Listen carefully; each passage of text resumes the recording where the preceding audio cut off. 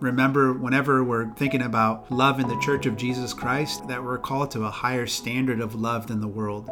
We're called to love people who are different from us, people who are opposed to us at times, people that we might not even like very much or want to spend time with.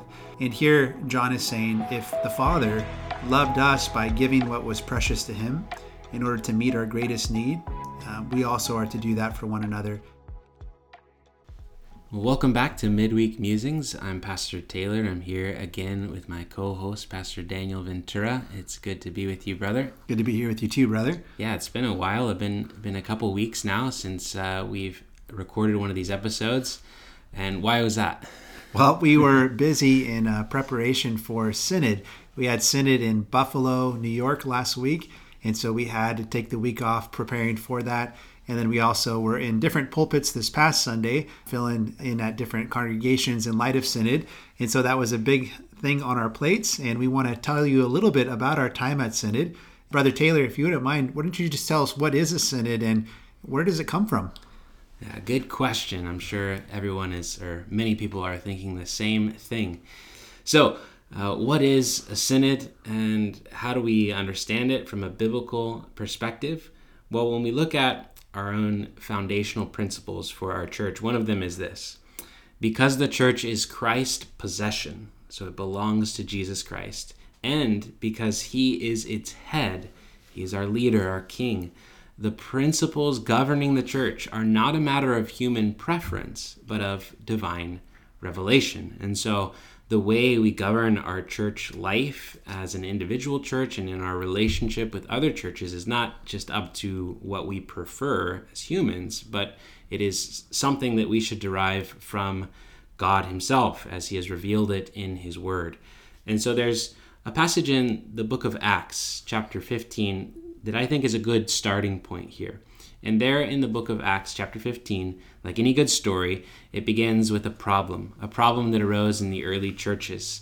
Some of the believers that had embraced Jesus as the Messiah were insisting that the new Gentile converts, those who are not Jewish ethnically, they were insisting that they would be circumcised and that they would have to submit to the entirety of the law of Moses, including the dietary laws and other purification rites. And this caused a big issue because some others were saying, no, it's not necessary. And we read this in Acts 15. But some men came down from Judea and were teaching the brothers, unless you are circumcised according to the custom of Moses, you cannot be saved. And after Paul and Barnabas had no small dissension and debate with them, Paul and Barnabas and some of the others were appointed to go to Jerusalem to the apostles and the elders about this question. So they had this big question, this debate, and a dissension that was not small, Luke tells us. And how did they resolve it? Well, we find that they didn't approach it individualistically, but rather corporately. Each congregation didn't say, well, we'll figure this out on our own, but rather they saw the wisdom of figuring it out together with the rest of the body of Christ, with other like-minded churches. And we should remember that the early church was the natural continuation of the people of Israel. So the Jewish way of relating to one another, of seeing unity with one another, was the common mindset at this point in the early church. And if we go back and look at the Jewish people and their long history, we see that they were united in their faith and in their practices. But there was a time as well when they were scattered abroad into different regions, the dispersion. And because of that, they had these synagogues, meeting places in major cities around the ancient Middle East. And in that way, they always upheld their unity as a people of God, bound together by the covenants that God had made with them and their ancestors before them. They had shared common religious practices of praying and singing the Psalms, the same ones. They recited the same scriptures. They, in their synagogues, all read and preached the same text each week according to the same liturgical calendar. For example, each morning and evening, nearly every Jew would wake up and go down to bed praying the Shema from Deuteronomy 6. Hear, O Israel, the Lord our God, the Lord is one. You shall love the Lord your God with all your heart and with all your soul and with all your might. And just by reciting that morning and evening, it was a way in which they were uniting their hearts to God and to one another as the Lord is our God, they said, our God, he who is one, and so his people are one as well. And according to the law of Moses, they also traveled to Jerusalem 3 times each year for what were the pilgrim festivals. These festivals kept them united as a people of God and tied to the temple worship that existed there in Jerusalem. Now, why am I mentioning all this? Well, it's important to remember this because the early church carried forward that same mentality. They embraced Jesus as the Messiah, the Christ, yes, but Jesus didn't come to do away with everything that had existed prior. He came to fulfill the law for God's people, to redeem them from the curse, to renew God's people by the Spirit of God, and then also to include outsiders into God's people. So Jesus' plan was not to start an entirely new religion, but rather bring to perfection the old Jewish religion through his life, death, and resurrection. Now, in comparison, we don't have one centralized location anymore around a temple in Jerusalem. Why? Because Jesus is the true temple of God. And yet, we are still one people, under one God and bound together by the one covenant of grace. Paul talks about that in Ephesians chapter 4, verses 4 to 6, saying, "There is one body and one Spirit, just as you were called to the one hope that belongs to your call. One Lord, one faith, one baptism, one God and Father of all, who is over all and through all and in all." Now, because of that covenantal Jewish mindset, we find here as we look back to Acts chapter 15, that the natural instinct of the church was to come together in order to resolve this problem as one collective unit. As Proverbs 11:14 says, "Where there is no guidance, a people fails. But in an abundance of counselors, there is safety." And that's what we see the early church doing in Acts 15. That big problem arose. It was big enough to affect all of the churches. And so in verse 2, we read that Paul and Barnabas and some of the others were appointed to go up to Jerusalem to the apostles and the elders about this question. And then when they arrived, we read in verse 6 that the apostles and the elders were gathered together to consider this matter. It wasn't just the apostles that decided on their own, but rather they included the elders as well. And together they convened to discuss the matter, to deliberate and seek the resolution. And when we consider church history, beyond what we find in the Bible itself, we find that as theological and practical problems arose amongst the churches, they followed this same principle of wisdom. For example, Christian bishops, or we might call them elders, gathered together in the year 325 at the city of Nicaea in order to come to a theological consensus on the deity and humanity of Christ, his two natures united in his one person. And so there at the Council of Nicaea, they dealt with another problem that had arisen, and they came together to find a consensus in the wisdom of a multitude of counselors. And so we see from its roots in Judaism, the early church and the church throughout the ages has always sought to be united in its life and its doctrine. And we too should always desire the unity of Christ's church in a common confession of the biblical faith and in our way of life as we seek to follow Jesus together. And in light of that, no congregation should stand alone in isolation from others. That would be folly, it would be dangerous. And so in continuation of this principle, our own church is in a federative, that is covenantal, relationship with other like-minded churches in the United Reformed Churches of North America. We all subscribe to the same creeds and confessions, and we all follow and uphold the same church order, which structures the way we govern our own churches and our relationships with each other according to biblical principles. In addition, every 2 years, each congregation sends 2 delegates, ministers or elders, to convene at a location for what we call synod. And this gets back to that original question you asked, Pastor Daniel. The word synod comes from the Greek word, which means meeting. It's a word that's composed of 2, syn, together, and hodos, which is way. And so this way together, this meeting together for a purpose. And one of our foundational principles as United Reformed Churches of North America, it captures the wisdom of this very well. It says this: member churches meet together in consultation to guard against human imperfections and to benefit from the wisdom of a multitude of counselors in the broader assemblies. The decisions of such assemblies derive their authority from their conformity to the Word of God. And so at the end there, we're stating that important principle that ultimately our authority over us is the Word of God. And as we meet together, that is what we're seeking conformity to the Word of God in all things. So hopefully that answers the question for you and anyone else who might be wondering. Now, brother, as we've come back from Synod in Buffalo, New York, what were some of the highlights for you, brother? It's a joy to see a lot of fellow pastors that we haven't got to see for over 3 years, especially due to the pandemic. We weren't able to have Synod as early as we wanted to. So it was good to see a lot of fellow pastors and to hear about how they're doing. A lot of things happen during the actual meetings of Synod, but it's good to, take those times after Synod or sometimes before and just spend time with other brothers in different settings and, talk in more informal ways about the work of the church and the joys and sorrows of ministry. And that time is always a rich blessing. But another highlight for me that actually happened during Synod was on Wednesday night, we had a missions night. And during this night, missionaries, both domestic and foreign, were able to give a 3 to 4 minute presentation about their work and to give an update about what God is doing on these different mission fields. And so we were able to actually give an update as well on the Spanish ministry here in Ontario and share the joy of this new season of life that we're in, co-laboring together in the English and Spanish congregations here in Ontario URC, and able to pass out some brochures that updated people on our work.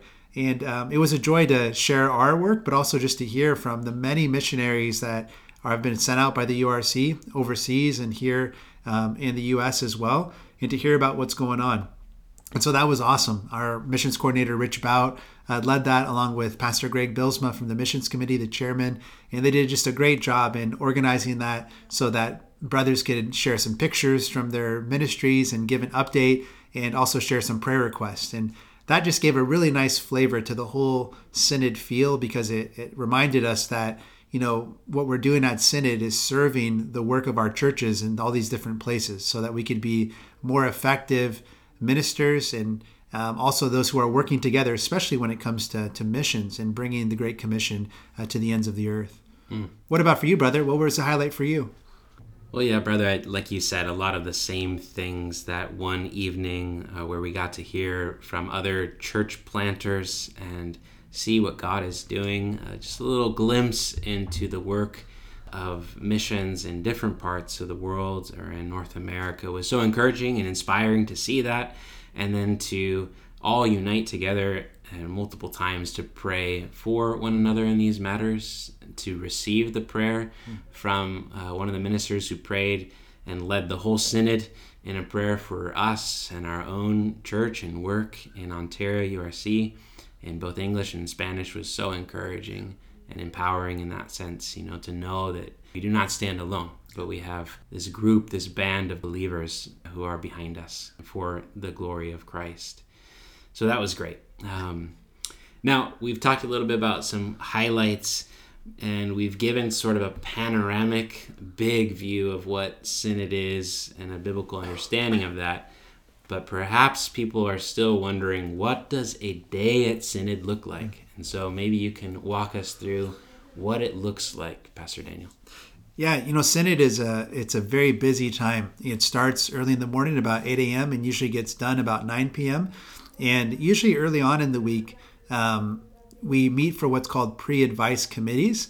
And so basically we get this big honking agenda, 300 to 400 pages of things like overtures, which are things that come from consistories on, changes, appeals, and also advice on different reports and different things that are going on in our federation. And these committees, their job is to go through some of these heavier items and to present something on the floor of Synod that Synod would be able to handle in an easier way. So they give advice on how to go about handling a particular overture or particular appeal. And so they give advice in the form of recommendations, and that recommendation will come on the floor of the big assembly, which is synod. And it doesn't always get approved exactly how the committee puts it, so it gets talked about a lot on the floor of synod. And so early on in the week, we have a lot of these pre-advice committees that are working really hard to make synod go smooth and to give advice on all of these big items. And then we actually have on the floor of synod the opportunity to talk about these things and to wrestle through them and to speak to them. And then we vote on them and move forward with all these different items. And so that's a big part of our day, the pre-advice committees, the actual work of synod when we're all gathered together. And then a lot of just enjoying as well reports from other pastors and elders that are laboring in different NAPARC churches. So we got to hear a number of different fraternal delegates give a report on, what God is doing in the Canadian Reformed churches and the RPCNA and the OPC. And that was a really nice thing, too, to hear about that. And then we conclude that time with prayer for these brothers, remembering our sister relations that we have with some of these other churches. Anything you want to add to that, brother?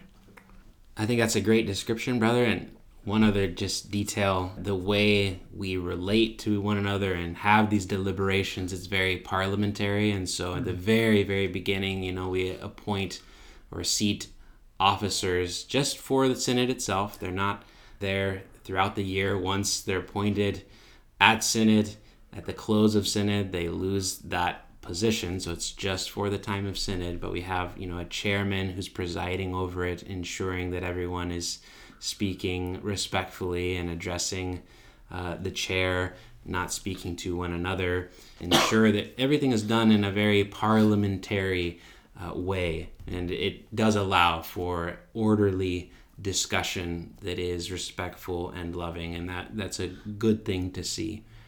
Now, brother, as we're thinking about these discussions that happened on the floor of synod, as they're the chairman's presiding over it, ensuring that all is done respectfully and in honor, was there any particular topic that's worth mentioning and sharing with our listeners?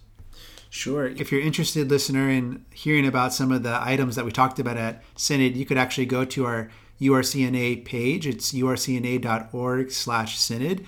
And there's what's called press releases, which gives you a bit of an update on everything that took place that day and a lot of the highlights of our work. But one of the big ones that we talked about was in regards to missions, and as a federation, how to structure our mission so that we could work together faithfully in promoting the Great Commission overseas and also here in the U.S.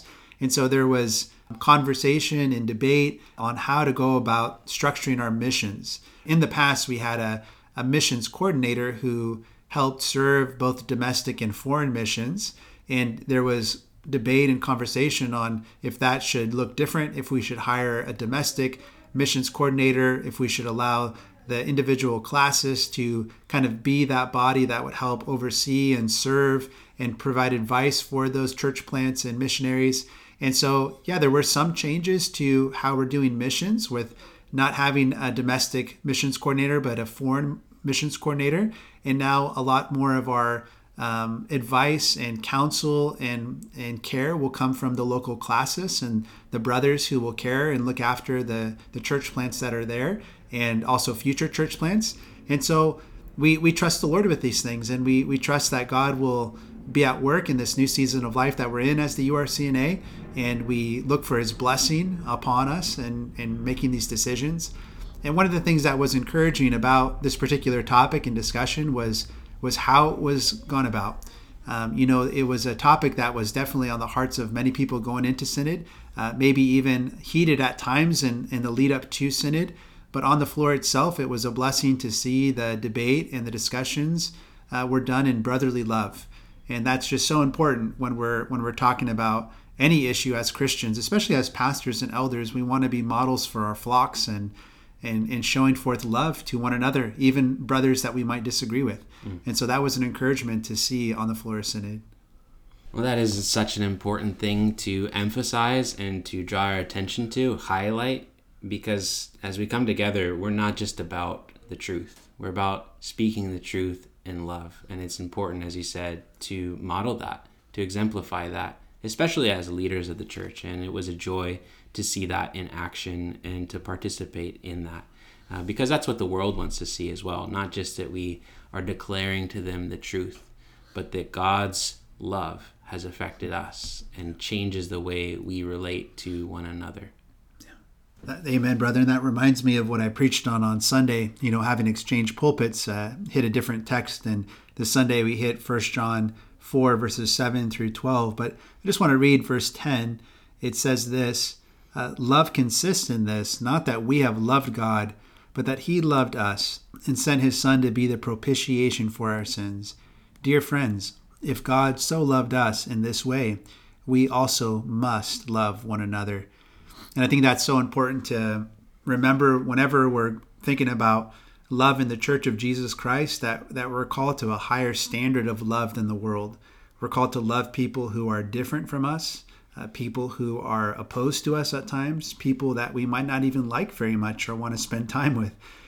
God loved us in that way. When we were sinners, enemies of God, rebelling against him, that's when he sent his Son in this world. And his Son is the manifestation of the very love of God.